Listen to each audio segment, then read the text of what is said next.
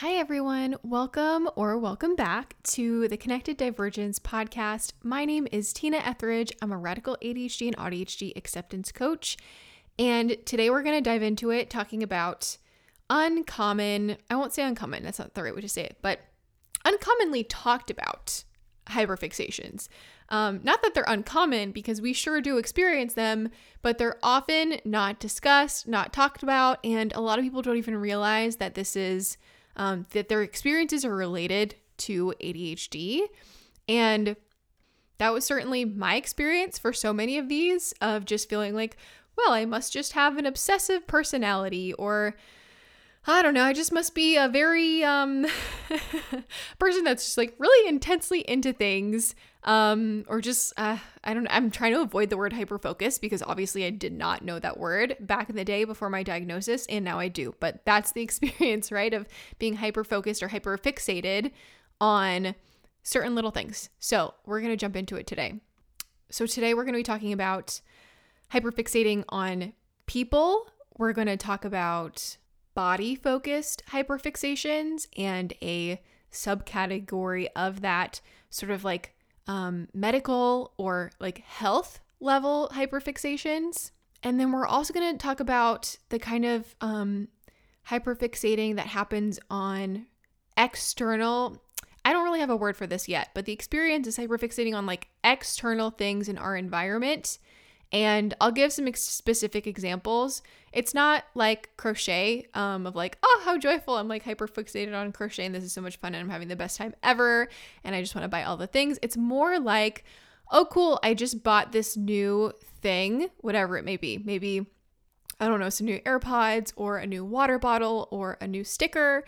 And it's this sort of hyperfixation on imperfections of like, I cannot tolerate anything being wrong with this for some period of time.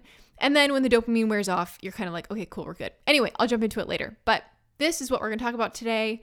Some different hyperfixations that are not commonly talked about. So let's start off with the first one, hyperfixating on people. And yes, this is 100% an ADHD experience. Super, super common, just not commonly talked about. I stumbled upon a really apt word today on Reddit. Somebody on the one of the ADHD subreddits was describing it as limerence, which is such an interesting word, so fun to say. But let me define limerence for you. Okay, so limerence is the state. I hope I'm pronouncing it right. Maybe this is one of those things that I don't know, I like read and then I don't know how to pronounce it. That happens a lot. Anyway, limerence is the state of being obsessively infatuated with someone, usually accompanied by delusions of or a desire for an intense romantic relationship with that person. And I never called it limerence. I always called it, or I don't know, I would classify it. This is how it feels to me in my brain of like, I am totally, completely, 100% hyperfixated on this person. When I was really young, it was my crushes. I was obsessed. I was like, I could think about this person all day long. Like all of my thoughts, all of my energy are like toward and around this person. And it can happen, I would say it can happen in romantic relationships. And it can also happen to, or in platonic friendships as well. It doesn't just have to be a person that you're attracted to. And it's the same level of intensity of, oh my gosh, here's this new sparkly hobby or this new thing that I'm learning about, or I really want to live in an RV. That's my new dream. I'm going to like do hyperfixated research on the internet about it for like 6 months straight. And then maybe the novelty wears off. It can be super, super, super similar. It's like the literal same experience applied to people, right? Same intensity, but it's people. And when you don't know that this is related to neurodivergence, it can be really, really hard. There can be a lot of shaming thoughts. I'll speak for myself here. So, right, I've experienced this since I was a teenager, if not younger. And for me, I always thought, like, I was so ashamed of these feelings. I was so ashamed of the intensity. I thought something must be wrong with me. I must be broken. I must be codependent. Like, certainly there's no way I could possibly be an okay human if I'm thinking obsessive thoughts about a person. And I would go to therapy, right? I saw a lot of therapists about this problem. And it was either the sort of situation where I would be too afraid to talk about it, right? Like maybe I'd kind of go in with the thought of this is something that I could work on in therapy, but I would be way too ashamed. And it was this feeling of like other people, I felt like I had to protect other people, even a therapist, I had to protect other people from my own internal landscape.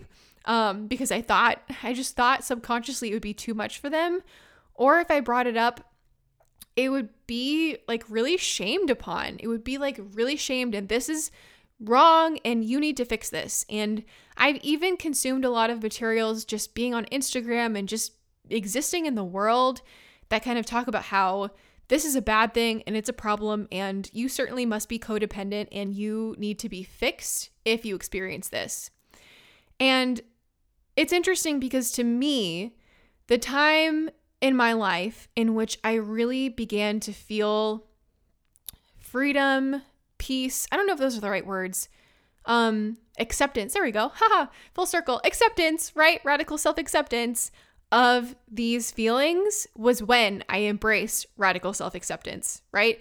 The moment that I could tolerate and withstand and actually feel comfortable and support myself while being hyperfixated on a person is through radical self-acceptance. This is what has helped me the most, right? The belief that I am not broken, that there is nothing wrong with me, that I am not a trash human for having a brain that is wired this way, but that in fact, this is part of how my brain is wired and it is a part of me and that is okay. And I can work with it instead of trying to repair it, heal it, or fix it, right? It's like the framing of like, how do I support myself through this? And that's how I like to approach everything. How do I support myself through this? Not how do I stop this? How do I eliminate this? But how do I support myself through this? And once I began accepting like that sort of language and that sort of perspective around my capacity to hyperfixate on people, it truly helped me so much. I was hyperfixated on my boyfriend for years. Let me think of the time frame.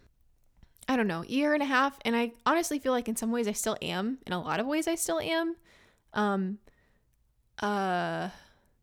Like it's a little bit different because we live together now. So it's not the sort of like thought of, oh, I wonder what this person's doing. And like, I don't know, all of that stuff.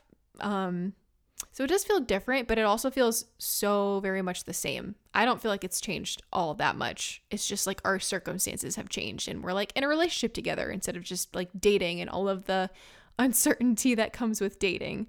But anyway, how I kind of handled it, because I was feeling it. Oh boy, I was feeling it as I always have felt it throughout my life. And I asked myself like, okay, like I really needed to take about 20 steps back and ask myself, how do I want to be showing up in my life while I feel hyperfixated on this person, right? Because little old me, I could just be hyperfixated and be like journaling for, I don't know, this is an exaggeration, but like 12 hours a day or something, and journaling and like thinking and ruminating about this person and like what's going on in a relationship and how we're doing and what needs to change, or like what are my thoughts, or I don't know, whatever. What do I need to communicate? How can I communicate better? Whatever. I could think about that all day long if I wanted to. And so when I took those 20 steps back and I asked myself, like, how do I want to show up? Who do I want to be while I am hyperfixated on this person? I thought to myself, like, you know, the feeling that was most frustrating to me was a lack of, it felt like a lack of independence. It felt like maybe a lack of autonomy. How would I describe it? It felt like a lack of like, right, I'd be a lot of times in like waiting mode of like, hey, maybe we'll hang out. Like, let me just kind of be like prepared just in case we might hang out. And that would feel really frustrating and sometimes really crushing when plans maybe didn't work out, or I don't know, like we couldn't see each other for whatever reason. And so, I wanted to have a sense of autonomy and independence. Is it interdependence? Is that the right word? Anyway, I wanted to have a sense of self. There we go. I wanted to have a strong sense of self while being hyperfixated on a person. And so the things that I did is I took myself out, right? I didn't just wait at home, linger at home, because I could have, and that's kind of what I wanted to do. But when I thought about my values were to go out and be my own person. And so I took myself out rock climbing. I met other people. I maintained other social relationships. I took myself out on dates. There was one time I had a really nice time at the Van Gogh exhibit, and then I took myself out to dinner and a drink, and it was really lovely. And yes, I was thinking about the person at the time, my current boyfriend, the whole entire time that I was at this exhibit. However, I was really proud of myself for doing it. I was really proud of my autonomy and independence and, right, like kind of values alignment of being my own person and being independent and executing that value. And so that felt really, really good. And again, like still having a social life and not just being consumed. I mean, I was consumed, but it was also like, okay, how can I also do other things? How can I also be my own person, and how can I encourage that? And right, again, like how can I support myself alongside the feelings that I'm having rather than trying to stop them, eliminate them, destroy them, all of those kind of thoughts. For me, that was a very shaming pathway. So that's what worked best for me. If you have a different experience, I love that for you. I'm just sharing what has helped me because I've tried so much and it really has not worked for me. It has not resonated with my brain. But again, I talk about this all the time. The radical self-acceptance element, the self-validation element has been essential for so much of my neurodivergence journey, including this one. I think very much that, at least for my neurotype, I was not taught that my big emotions were okay. I was not taught that my big emotions were acceptable. I was very much taught implicitly and explicitly growing up that I shouldn't have such big emotional outbursts or big emotional experiences. And so what I was missing growing up was validation. I did not receive a lot of validation for my feelings. I did not receive a lot of support for my feelings. My feelings were very often overlooked. And so as an adult, reparenting myself, giving the parenting that I needed that I didn't receive to myself looks like self-validation. And that's what always has to come first for me. A lot of times when I try to jump immediately into, okay, let me regulate my nervous system. Okay, right, let me go do some yoga. Let me go even sometimes even go journal about it. Or let me go use this nervous system regulation technique. I can't remember if I already said that, but if I go to do that, I will feel immediate resistance. I will feel immediate demand avoidance. And there is wisdom in that resistance because I don't need to change how I feel in that exact moment. What I need to do first is to validate my emotions. And so if you're someone who has a whole repertoire of tools to support yourself through big emotions and you find yourself never using them, or experiencing resistance towards using them, it could be because the first thing that you need before even trying to problem solve or troubleshoot or make changes is to validate yourself, validate your emotional experience, to tell yourself and remind yourself that your feelings make sense and you make sense. That is what I desperately needed to hear when I was a kid, and I certainly still do.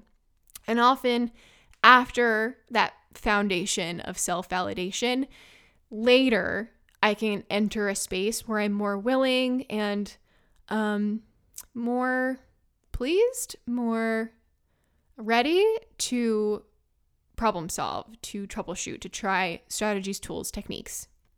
Okay, cool. Let's jump into the next one that I want to talk about, which, if I'm remembering correctly, is body-focused hyperfixations. So body-focused hyperfixations are, again, the same sort of level of intensity of, oh, yay, like, I don't know. I just think so many people think of ADHD, even sometimes in the ADHD space, not all the times, I'm generalizing, but sometimes, and be like, oh yeah, you're hyperfixated on this cool niche subject, or like dinosaurs, or Nintendo Switch games, or journals, and like, oh, how lovely.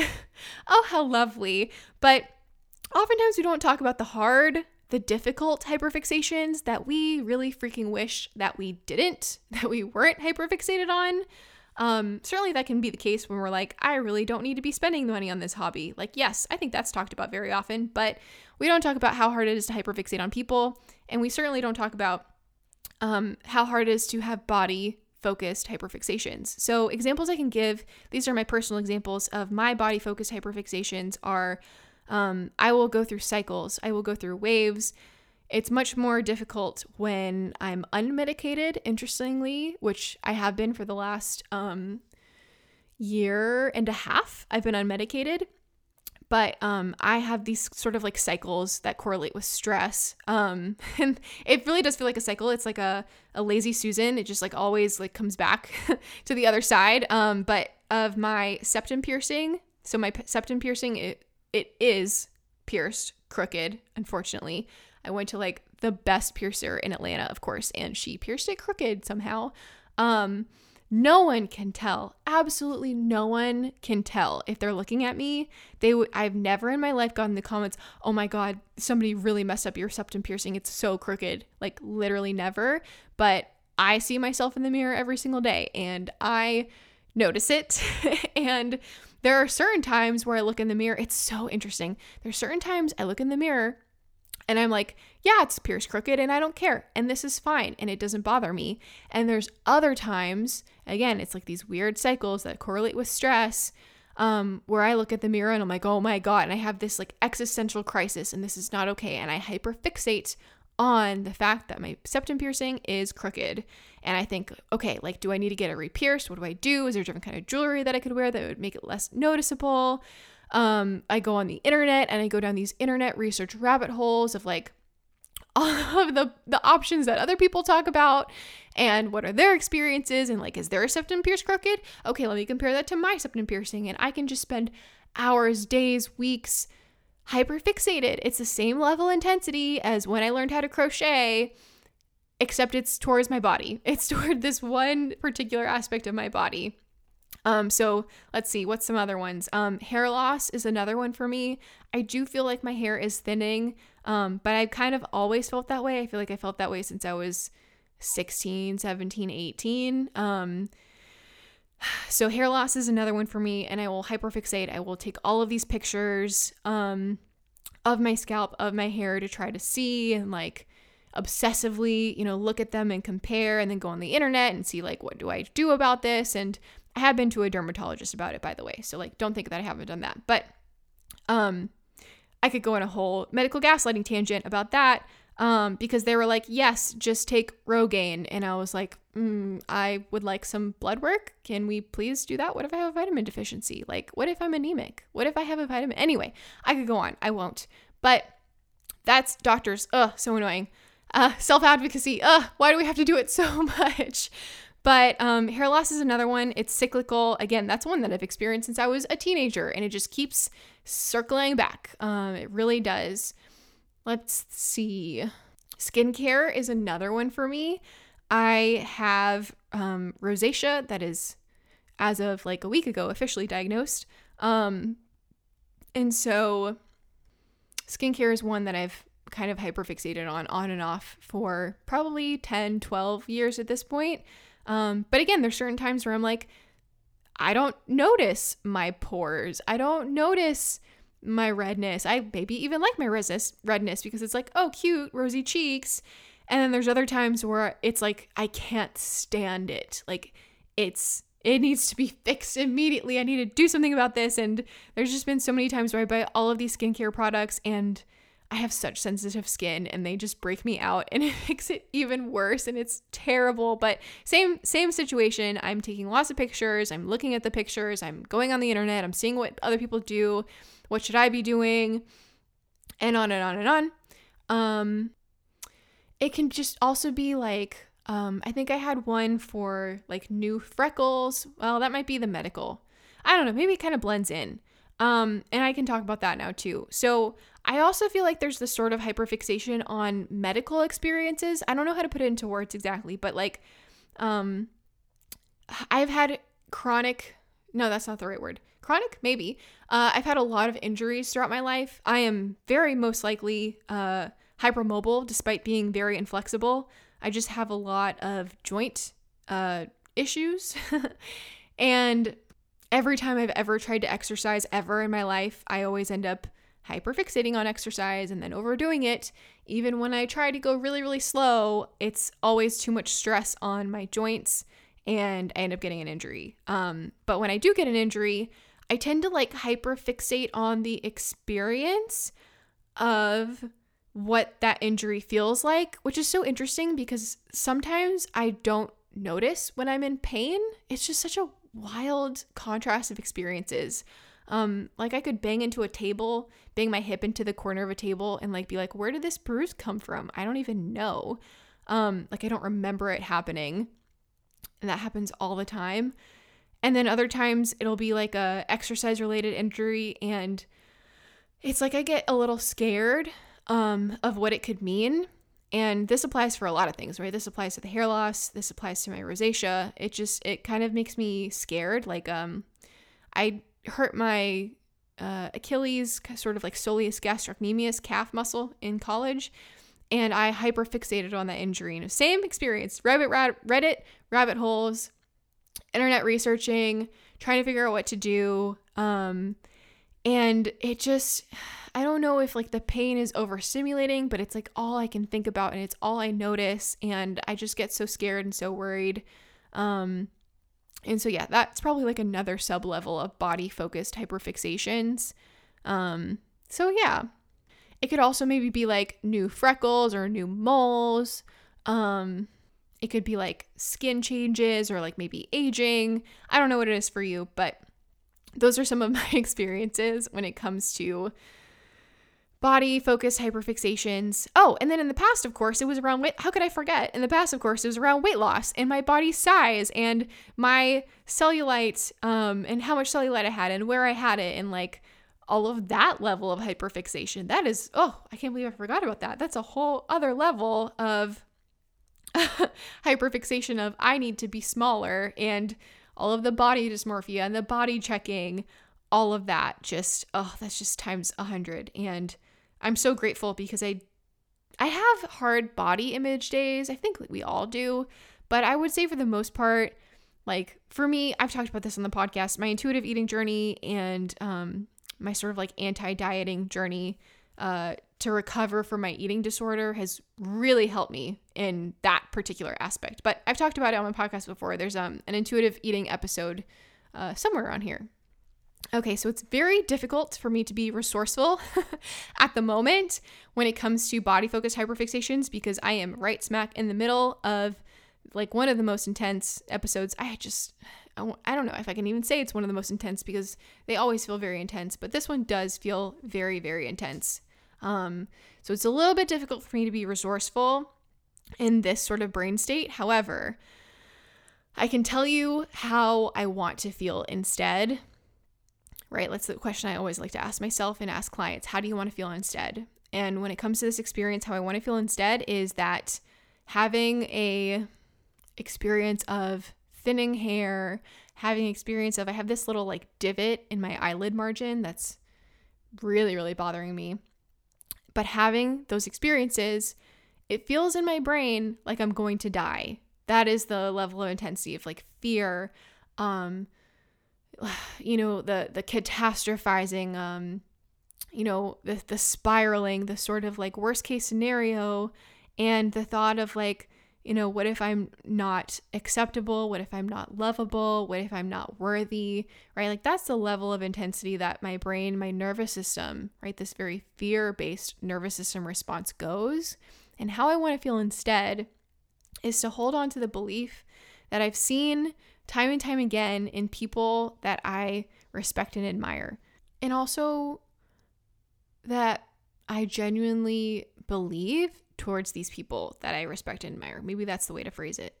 Okay, so maybe I'll go into storytelling mode. So my mom, when I was 14-ish, 15, she had a brain tumor, really aggressive, really malignant, really, really nasty. And she had to have, right, the whole spectrum. She had to have surgery, super intense surgery, chemo, radiation, all of it. And so she didn't have any hair. Her hair was gone. And she had this really gnarly scar on her skull, of course. Just gnarly. And I remember this moment when we were in New York. We traveled to New York for vacation to try to make, some family memories together. And we were in the Empire State Building, headed up to the top, and one of the people that worked there, it was a man, and my mom was wearing a Red Sox hat, a pink Red Sox hat, and somebody that worked there said, "Ma'am, you can't wear that in here."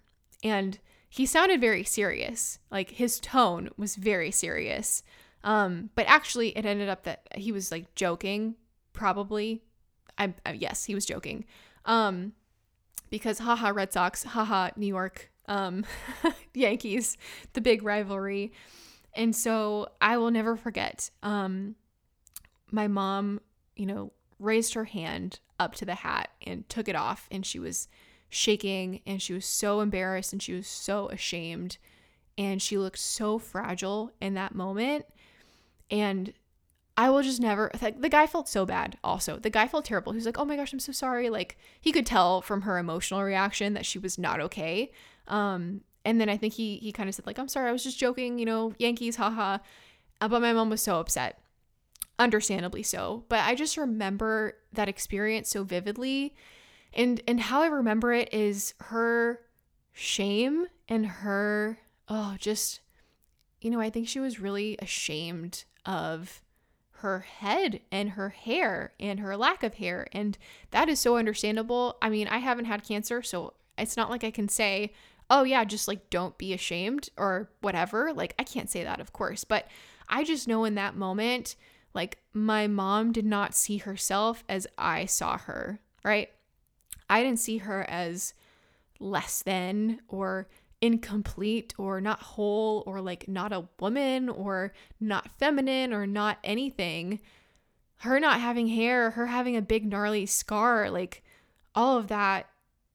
I mean, she was alive then. She was alive, and like her not having hair, it doesn't capture her soul, right? Like, not having hair or having a scar, it can't capture her soul, her spirit, and how complete and whole her spirit is, because it's who she is. You can't take that away from someone. It is who she is. You can't take away our memories. You can't take away like the love that we shared.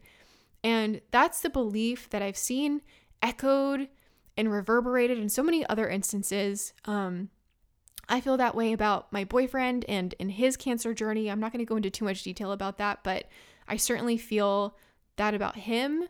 Right? Like there's just no way that any quote unquote missing part of us can take away from who we are at the core, right? The beauty that is inside of us. And I also recently learned about someone named Sarah. She has an Instagram account called Sunshine Autonomy. And she is also a cancer survivor. I might be getting that language wrong. Sorry about that. I can't remember the language that I want to use here, but she has had breast cancer, and she had a mastectomy, and instead of deciding to get an implant, which I'm sure they offered her, she decided to not get an implant, and instead she has this absolutely gorgeous tattoo on her chest. And she takes like the coolest, raddest pictures of herself, like showing off her chest. And it's just like amazing to see. And like, again, it just goes to show like you are a whole and complete person. I know these are all like cancer anecdotes, but that's just where my brain's at. That's just the templates that I have for you today. Like, I guess, I don't know, maybe it just goes to say like something like cancer, which is so devastating and so like literally life or death. And yet there are people that exist in this world that do exist in this world that we either see them as whole and complete, or they see themselves as whole and complete. And it doesn't, it's just, I think it's just a really powerful experience. And sometimes those really powerful, strong emotional experiences for me help to ground me and orient me to something like, okay, like my hair loss, my hair thinning, I'm not dead. I'm still alive. Like, hey brain, like, let's be a little bit more subjective. Let's like take those 20 steps back and be like, where are we on the scale of things? Am I catastrophizing, or is this something that future me can handle if and when it happens, right? I'm not I'm a resourceful person. If I want to buy a hair topper, or I want to buy wigs, or I want to take medications, like I can do that when and if I need to. And also I don't have to, because no matter what, I am still whole and complete with hair loss. Do you see what I'm trying to say? I hope this is coming across the way that I want to phrase it, because I think it's so powerful and so important. But like, I try to absorb those echoes and reverberations of who I want to be and how I want to be in my life and how I want to show up in my life. And I've seen it in other people, and I want to just like soak that in towards myself, because it gives me a lot of hope and resilience. And you might have examples in your life, for people in your life where that's true.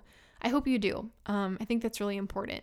Okay, so the last one I want to talk about are, and again, I don't have the words for it. I'm sure there is like a snazzy phrase to capture it. I just haven't thought of it yet. But it's a sort of experience on the external, right? It's not body-focused hyperfixations. It's not medical hyperfixations. It's not hyperfixations on people. And it's not really hobby interest hyperfixations either. But it's the sort of like object perfectionism level hyperfixations. So again, I mentioned this earlier, but like, let's say I bought a new water bottle, a brand new water bottle. I don't want that brand new water bottle to have a scratch in it. Or if I drop said brand new water bottle, I'm going to have a really hard time. I'm going to have a really difficult time wrapping my brain around that.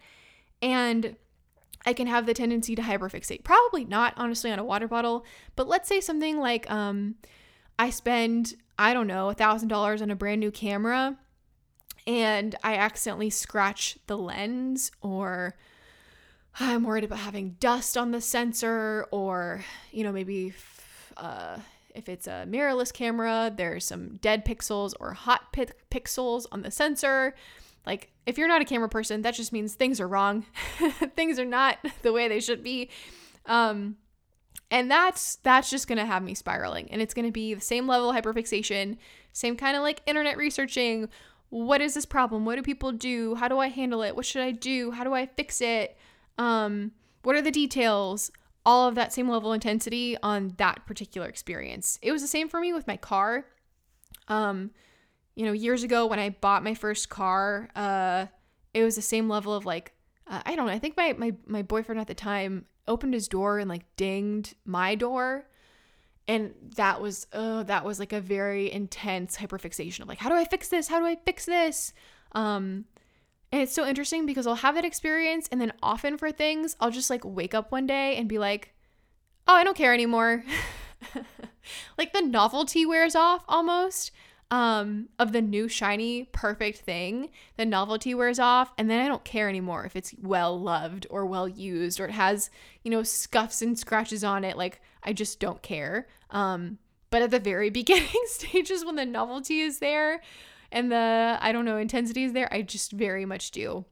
And so for these instances, right, coming all back to it, right, talking about values, who do I want to be in the world when it comes to this particular situation? The value that I choose is imperfectionism. The value that I choose is imperfectionism. And so I remind myself that when I have imperfections in my life, that show up in my external environment, I remind myself that I am an imperfectionist, and that this, whatever the ding or scuff or whatever else has happened, is a reflection of my value in the world, is a reflection of my value in my universe, in my little bubble and corner of the universe. And I always find that very comforting. Sometimes it's a little easier said than done, right? There's sometimes where it just feels really, really freaking hard, and I just need a little time to get there. But for the most part, valuing and perfectionism helps to ground me and orient me through this. And last thing I want to say before I hop off, I might have mentioned this earlier in the podcast, but I don't think I went into too much detail. So this whole encompass experience is something that my ADHD medication, I was on Adderall extended release.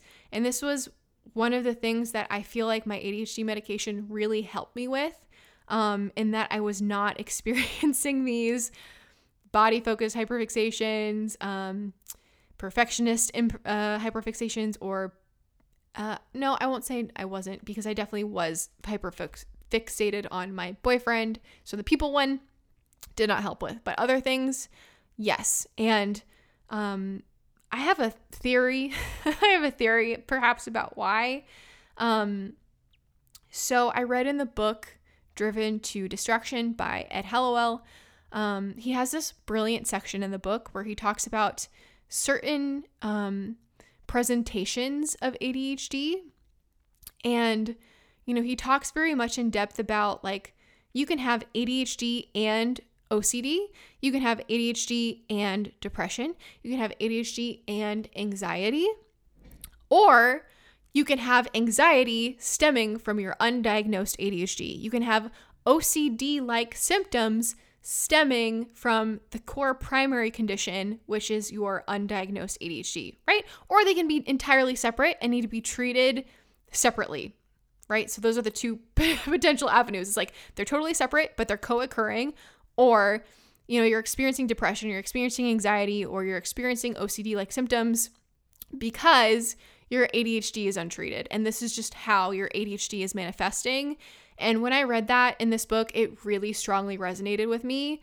And I think a lot of like my maybe OCD, like obsessive and compulsive type tendencies when it comes to these certain hyperfixations of like, this has to be perfect or else I feel like I'm going to die in my nervous system, right? Not in my brain, but in my nervous system. That's how my nervous system feels.